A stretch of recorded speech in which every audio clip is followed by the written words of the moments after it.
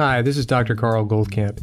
If you're interested in learning about the ketogenic diet like I was, to save my own life, then this is probably the podcast for you. 8 years ago, I knew nothing about it. 6 years ago, it saved my life. 3 years ago, I started researching and talking with some of the authorities in the field and attending medical conferences about this to understand why and how keto so dramatically changed my and my wife's Judy's lives. The purpose of this podcast is to share our journey of discoveries with you in understanding how keto is so effective in improving so many different conditions, from obesity, epilepsy, diabetes, infertility, MS, Alzheimer's, heart disease, to name a few. So take a step away from all the hype you've probably heard and roll up your sleeves with me and join me weekly to explore this living miracle that anyone can access. We'll talk science, we'll talk food. We'll explore its history and evolution to today, which is that the sheer wonder of the ketogenic way of eating has changed untold number of lives, unlike anything before it. And in case I forget to mention it, please join our Facebook group, Keto Naturopath.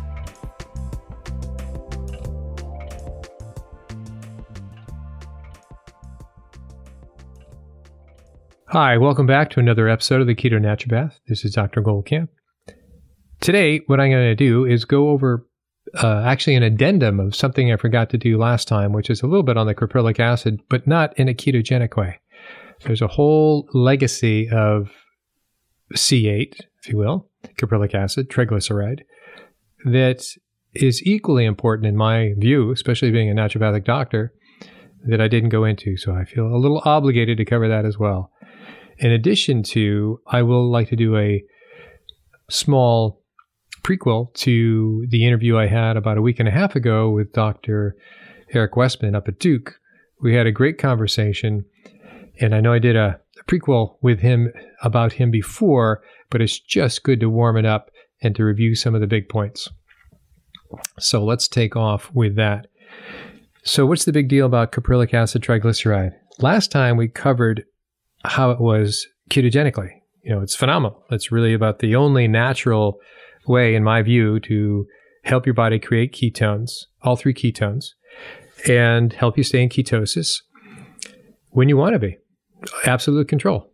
Ideally, you are using this sort of as crutches, as training wheels, as you are adapting a low-carb, high-fat diet. So this kind of fills in along the way, and then you have it intermittently. So as I summarize those thoughts, I say use as a condiment. We have in our coffee, we have ready-made mayo that we've made a couple jars of throughout the week. And we do a lot of other more complicated things as well, but that's another podcast. We don't do that much in the way of fat bombs anymore, which is kind of a good thing. But we've done the crepes and the wraps, the totally carb-free wraps and crepes are amazing. Okay, another podcast, another time. But C8 is it's almost like a liquid spice in our life that it adds that. So the part that I forgot to go over last time, and probably just as well because it was a pretty long podcast by itself, and that is to go back in time a little bit, not back to the origins of the ketogenic diet, but back, let's say, a couple decades ago. Perish the thought, that's when I was in medical school in the mid-90s. Graduated in 98 from Bastyr.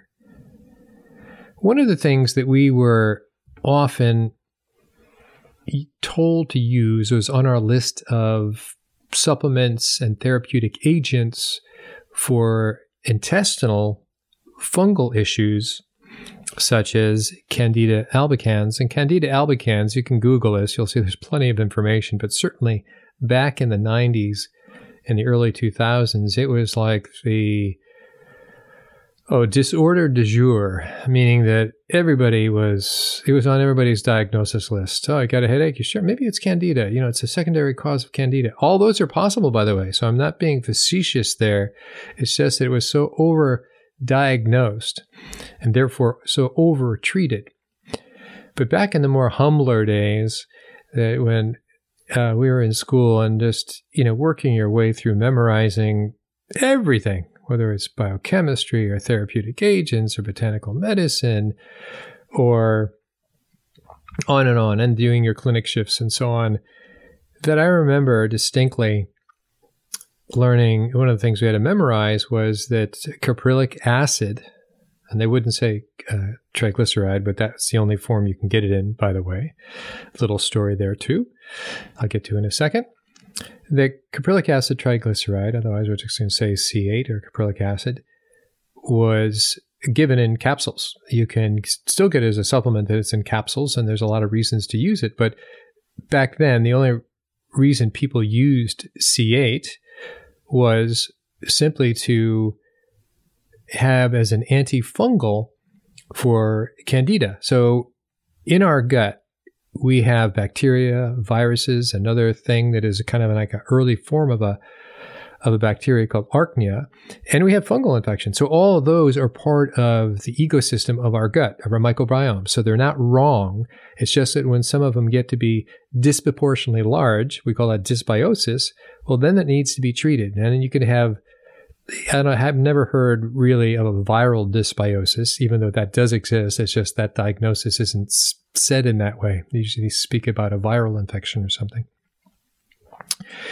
Well, anyway, so Candida albicans was basically an overgrowth, and it would lead to things like thrush and so on. So it could be a kind of systemic fungal infection that would go to your whole GI, right? So your GI is from your mouth, your esophagus, your stomach, the top of your small intestine, pylorus, and so on and so forth, down to the large intestine, right down to your rectum. So that's your GI, your alimentary canal, should you know. So any place in the alimentary canal, you could get this thrush or fungal infection, the Candida albicans, and they'd have different symptomology. So by the time it got to your throat, and if you're actually seeing thrush in somebody's mouth, that's pretty advanced. You also can get you can get a vaginal candidiasis is what they would call it.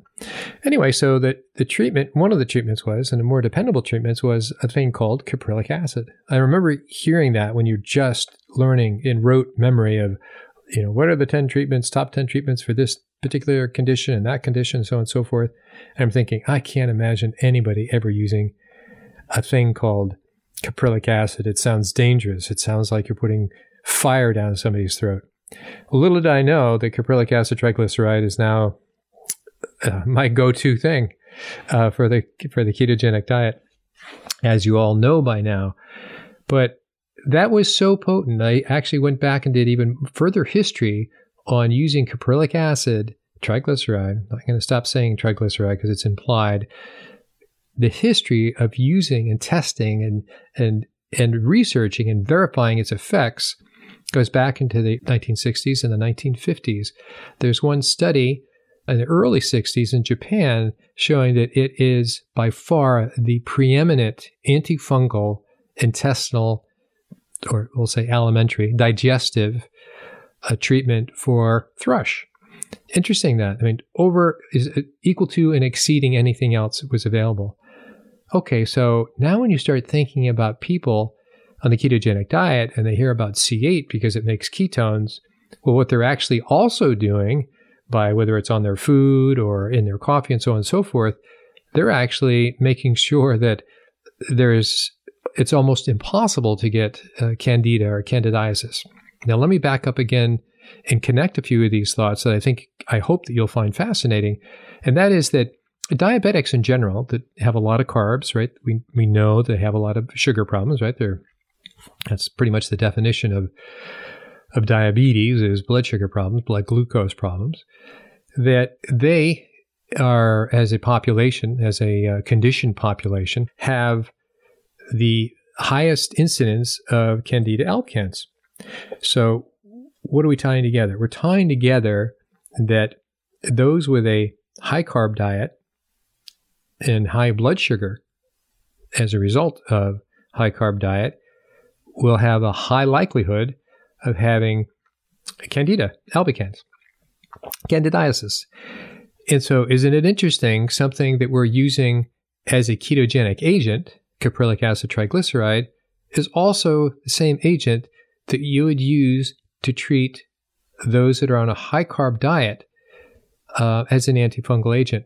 So what I'm saying is that as a diabetic ideally is trying to work their way towards a ketogenic diet to lower their blood sugars, what do? They drop the carbs. And hopefully the next idea is they'll start increasing their fats, low carb, high fat, in the idea of creating ketones for themselves. This is something that's appropriate for both of those conditions, for both of those reasons, for the exact same condition. I found that fascinating, that for the same people, you have one thing that is actually doing two different things. So let's go on a little bit. We'll move away from the diabetic patient and say, what about other aspects of caprylic acid triglyceride? Well, it ends up that it's actually a great treatment for Crohn's, which is obviously an intestinal condition. And for those who know my story, I've had Crohn's and ulcerative colitis.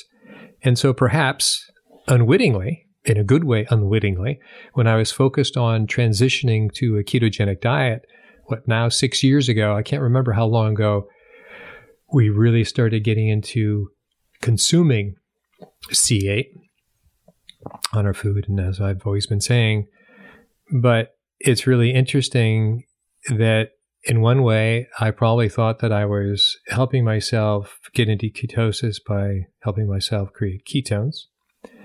But what I was also doing, unbeknownst to me, I'm sure there was a little voice in the back of my mind that remembered that fact from digestive disorders therapy class, that I was also minimizing my chances of Crohn's or helping my Crohn's disappear. It had disappeared certainly as I got started in the ketogenic diet. So that's pretty fascinating.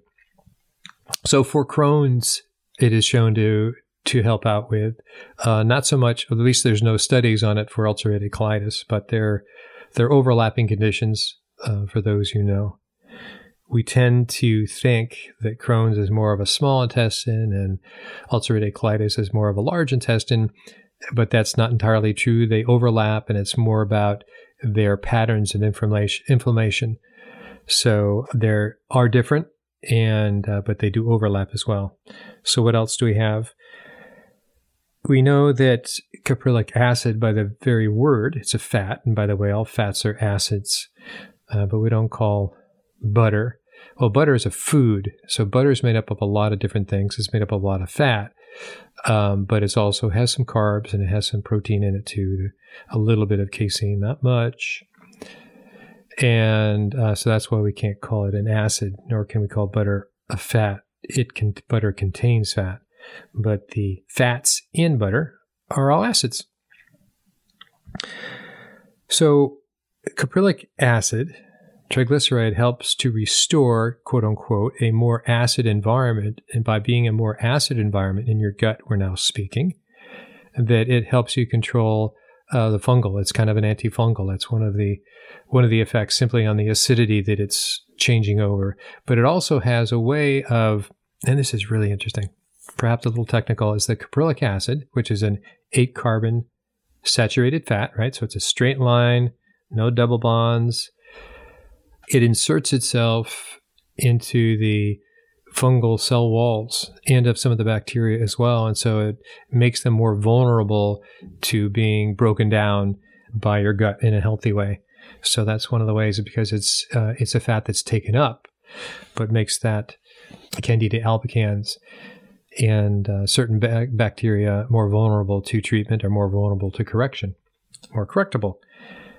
Generally, C8 is a great immune booster. It doesn't mean if you drink this stuff, your immune system is going to be in top shape.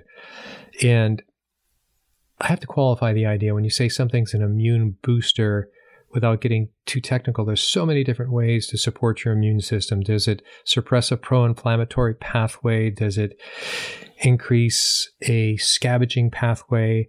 Does it, it's a big term and it really doesn't mean anything by itself, but I'm not going to get into the various pathways that it helps your immune system, but generally it does. And it's been documented. That goes back before they knew about all the different pathways and so on and so forth. Mentioned about Crohn's disease.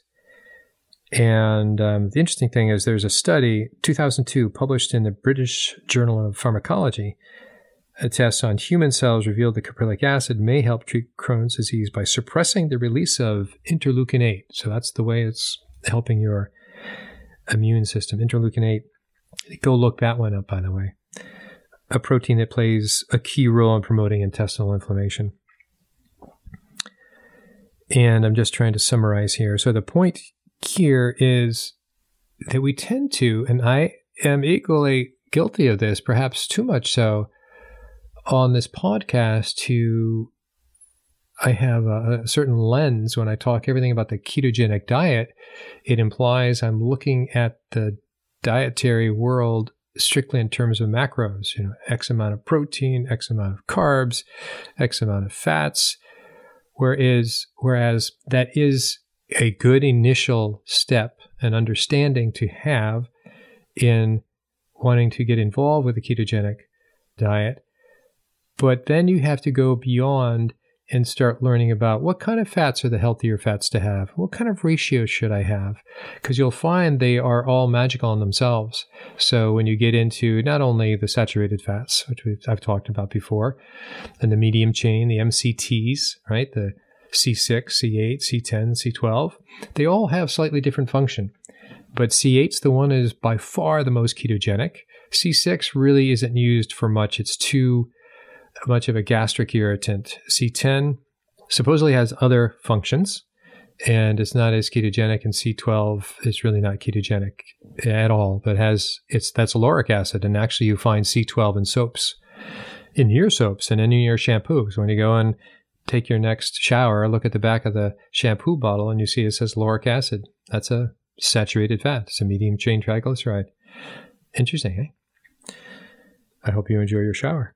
So with that, I'm going to leave that and show that as an example of don't just stop at looking at macros and say that's how your life is going to work, because the kind of proteins you have, the kind of fats you have, the kind of carbs you have, whether you're doing a zero carb, which is pretty much what we have carbs anyway. There's carbs in meat, so you can never really get down to zero, but you can get pretty darn close. And I wouldn't really have that be the objective, but the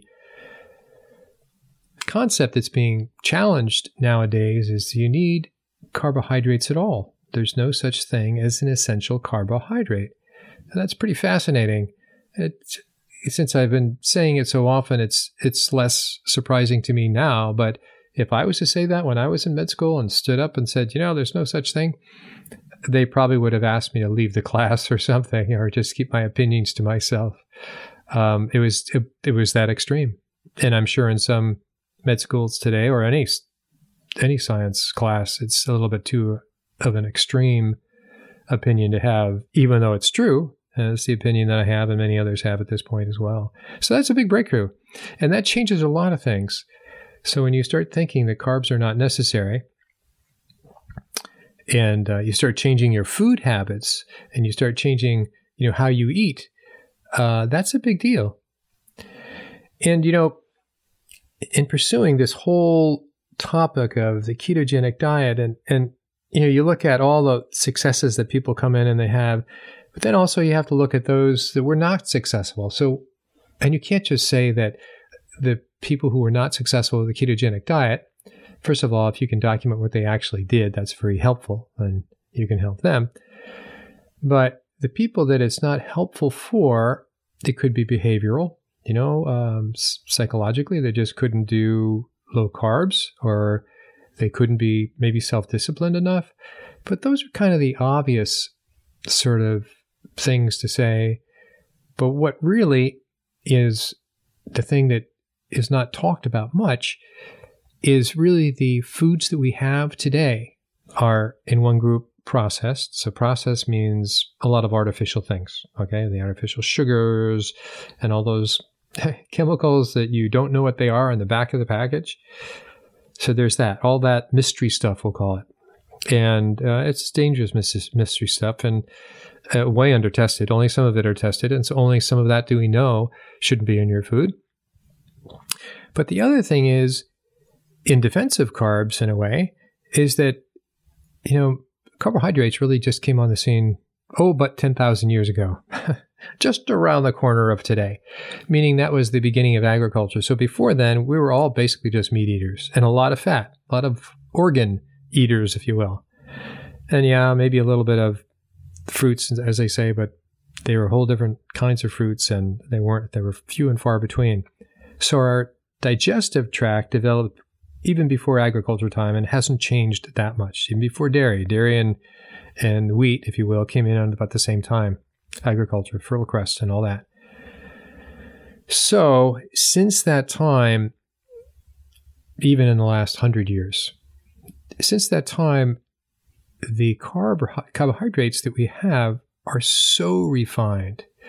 So it's not that we're having whole grain whatever, we're having everything so refined. So it's intensely glycemic. It's intensely be converted into glucose, much more than it ever was. So it's, and I say refinement, and that doesn't have to do with all the chemicals that were put into whatever it is what you're eating. It's just that all the parts of the plants that were considered rough and so on, it's, as smooth as powder. That's the baking powder of croissants and so on and so forth.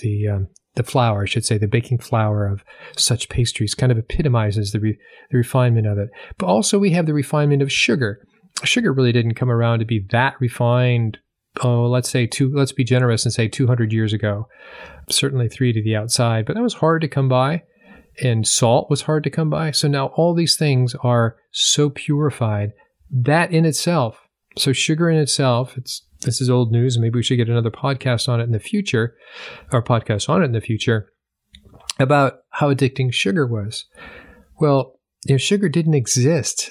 For all of our existence as a species, sugar didn't exist in the quantity and the cheapness that it does now. It was a hard thing to come by. It was that exceptional thing you found to have in the course of your life. And now you can have as much sugar as you possibly want.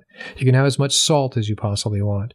You can have, name it. So it's the refinement is part of it. So when I say refined foods, you could say that C8 or MCT oils are refined from the thing they came from. So all of it, at least per my view, comes from palm oil. So it's squeezed out of the fruit of palm, just like olive oil is squeezed out of olives.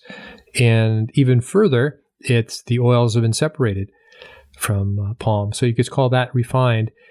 However, I think that doesn't fall into the same category, but I wouldn't be drinking C8 every day. I wouldn't be drinking olive oil every day either. And that's less refined, actually, given that illustration I'm trying to get across. So what has really changed? And when I think back to, why is it keto isn't immediately successful for everybody? It is for most, and there's very dramatic cases, and it's fun to talk about those. But I think it's the hold that processed and refined modern food has on us, because it is so addicting is the word that's used, and food addiction has been used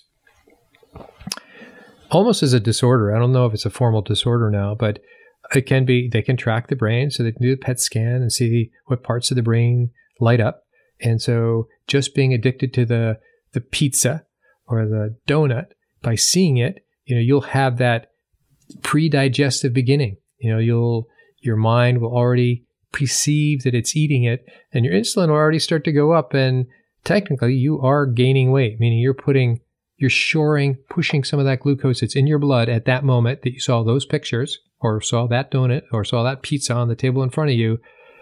It pushed that glucose away and into your fat cells. So you technically were getting fatter and you hadn't had anything to eat. So it's the refinement that draws that sort of addiction that we have. And so what we have today, this is 2019, is an entirely different situation from even the 1960s. And I'd say probably the 1970s as well, that the food has become so refined and so chemically laced to make it so attractive to our taste buds that it's a problem. It's not just manipulation, it's an addiction. So it's really a neurocognitive problem that we have that didn't exist before.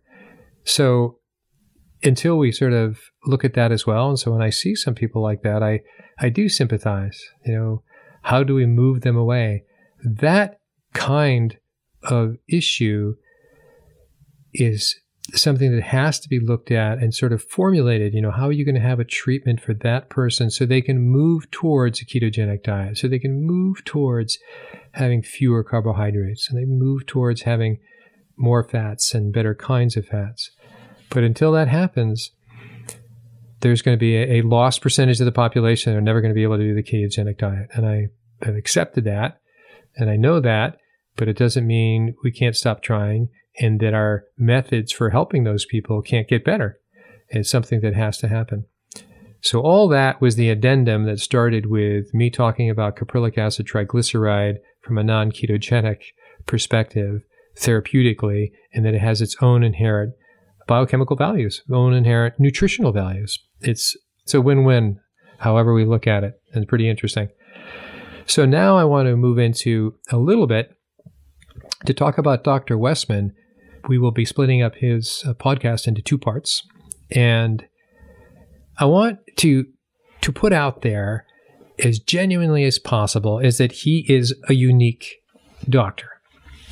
I know we're all unique as people, but he's a combination of the kind of doctors that I imagined William Wilder was, who was the one who coined the ketogenic diet, or Dr. Banting, who up in Canada isolated insulin, or Dr. Woodyard. These doctors that were at the peak of their, I won't say the peak of their careers, they were doing magnificent things just after World War I, in the shadow of the great pandemic of the Spanish flu that killed more people than in World War I. So, they collaborated. When you go back and you look at some of the reports that they worked at, it looks like they were all typed up in their own little typewriters, but they were inviting other doctors to have their opinions. Come and look, and this is what, they were about. I think I see how this works and what we can do. And their discussions were open, inviting, and in terms of a positive criticism. Right now, for the most part, doctors don't seek help from other doctors. They'll refer. They'll refer a patient, hey, you're a GI doc, could you go see him? But they don't actively engage with each other. Tell me about, some of the things you learned this week. Are you kidding? That's way too vulnerable. And I don't know, it just doesn't happen. And it's not just my perspective. And so how is Dr. Westman different? Dr. Westman's is different because he invited me up there, among others I know of, to come and see how he brings patients in for first office calls and their second office calls, and how he runs these group classes. And then he follows up. It's a wonderful process. And the fact that he opened his doors to that, doctors don't go to other doctors to see how they do things. They just don't do that. I don't know why that is. It just doesn't happen. But there was a day and a time in which doctors would say, I'd love to come by and spend some time. Maybe we can see some patients together. That would be like, maybe we can go out and play ball together kind of thing. Play catch, see patients together and enjoy the process. And I can learn from you, and we can, if one was the more experienced in whatever we're talking about, that would be the person they'd be following. I'd like to see what he is doing. But often it's a collaboration. So I really personally appreciated the time that Dr. Westman gave me. And we had a lot of discussions on a per patient basis and review at the end of the day. The second day was really long. They're both long days. Second day, we just saw a lot of patients, a lot of interesting people. So I wanted to bring up a category of people that we did see and that will be discussed with Dr. Westman on the podcast. And that is about the glycogen storage disease. So we all remember that glycogen is the sugar, if you will. It's the glucose that is stored both in our liver, is stored in our muscle as well, or around our muscle. And so it is the immediately usable source of energy. So if you felt there was something right behind you, a gun went off or something, and you just had to get away, well, you're not going to be drawing on the glucose from your bloodstream. You're going to be immediately drawing on the glycogen that's stored around your fat and your liver. But however, that doesn't last long. that's going to pass quickly.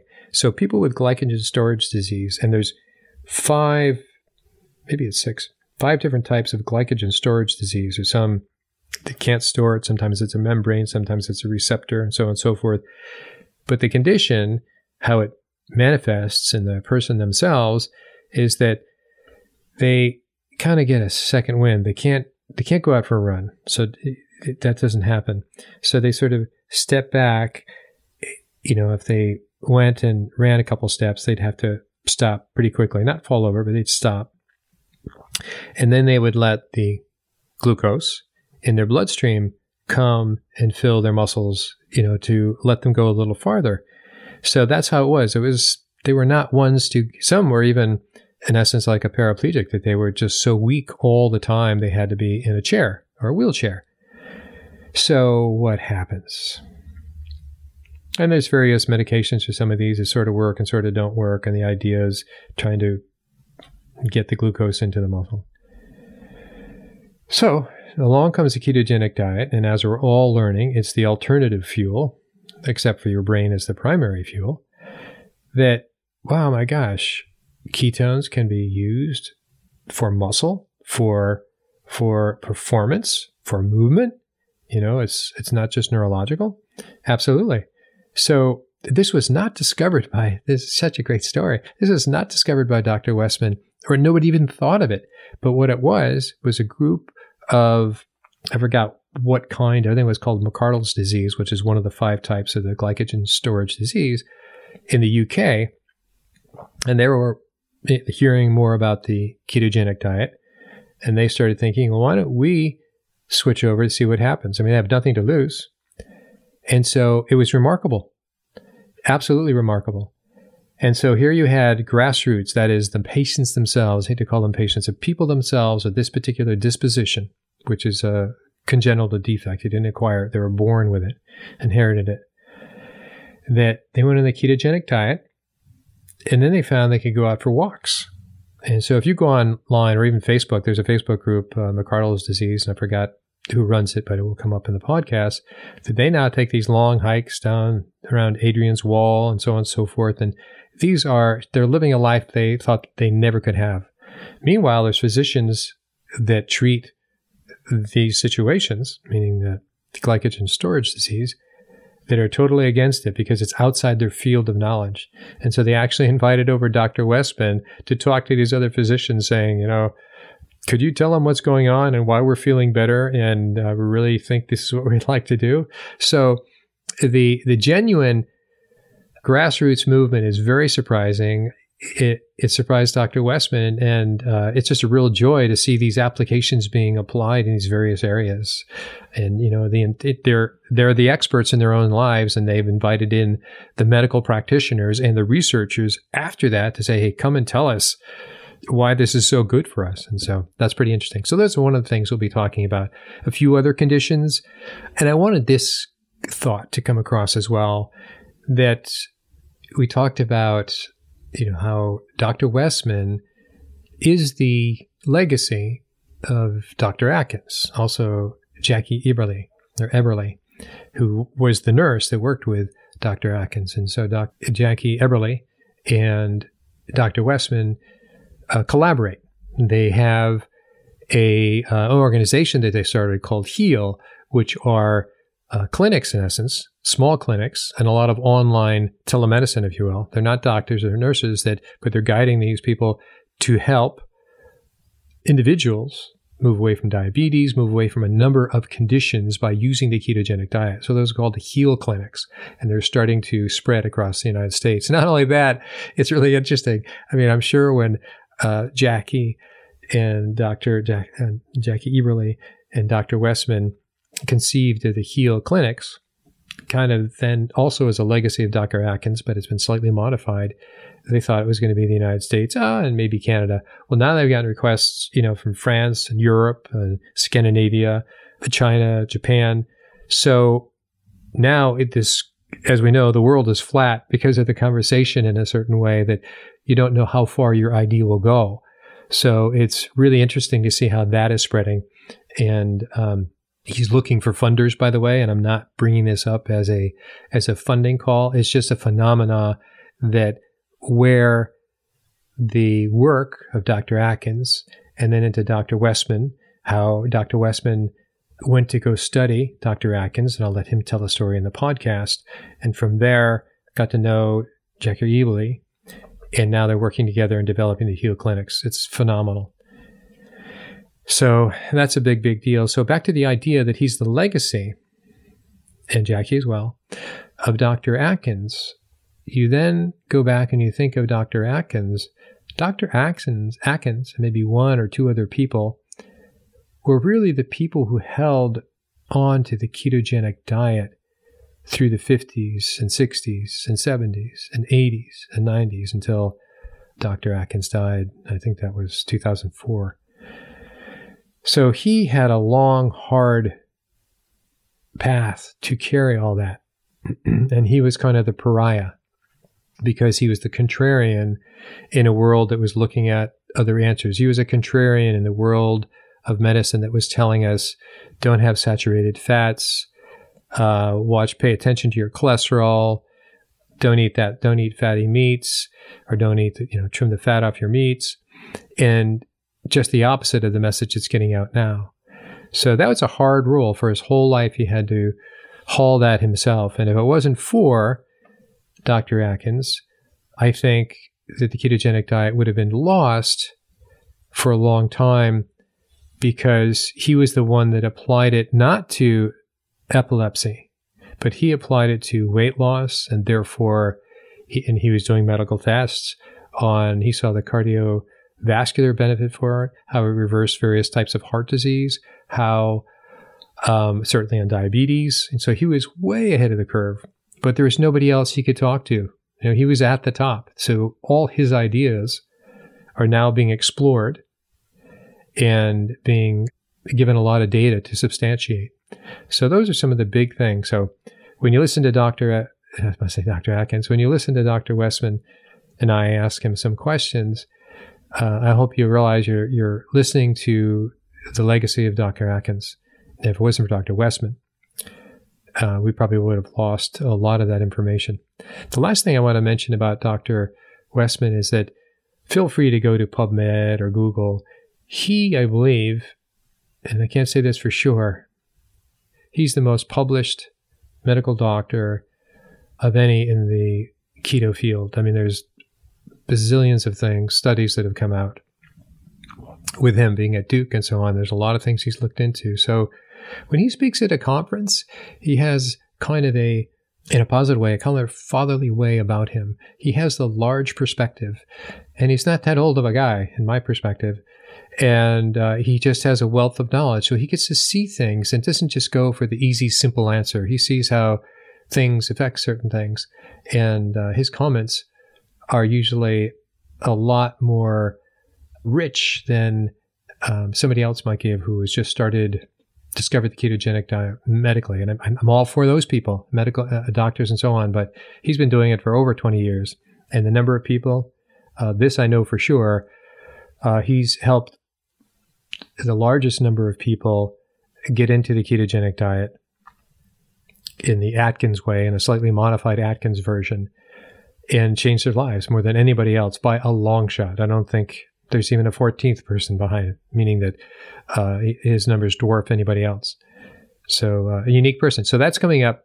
It'll be in 2 parts next week. I hope you enjoy it. And thank you for today. Bye-bye. Hi, this is Dr. Goldkamp. I thought I would take a moment of your time to tell you about something that we've been working on for a long time. And that is our product of C8 Keto MCT oil. How is it different, and why would you even care about it? It's the highest purity you can find in the market, which is 99.7% caprylic acid triglyceride. And by the way, that's backed up by a certificate of analysis. It's not just me making up these numbers. But I think the bigger story behind our C8 MCT oil is not only that it is the most efficient way for you to create ketones naturally, and that is all 3 ketones, your beta-hydroxybutyrate, your acetoacetate, and your acetone. That's important. But the other part is it supports sustainably harvested palm oil. Why would you care? because all the other C8 oil products out there, not the MCT oils, but the C8 MCT oils, some people call them ketogenic oils out there, they come from palm oil.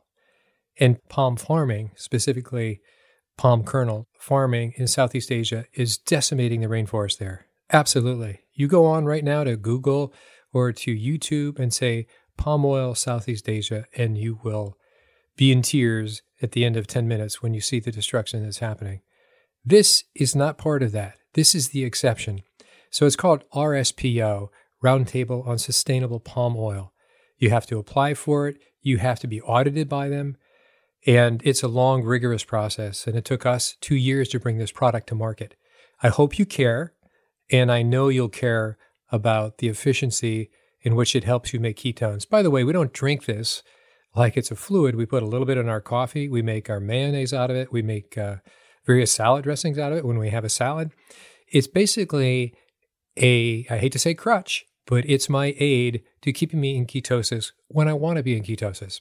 It's fast, it's long-lasting, certainly longer lasting than exogenous ketones and much more holistic, as I mentioned, with all 3 ketones. That's about as much as I want to say. I hope you look into it. I hope you take your ketones readings on a regular basis, along with your glucose.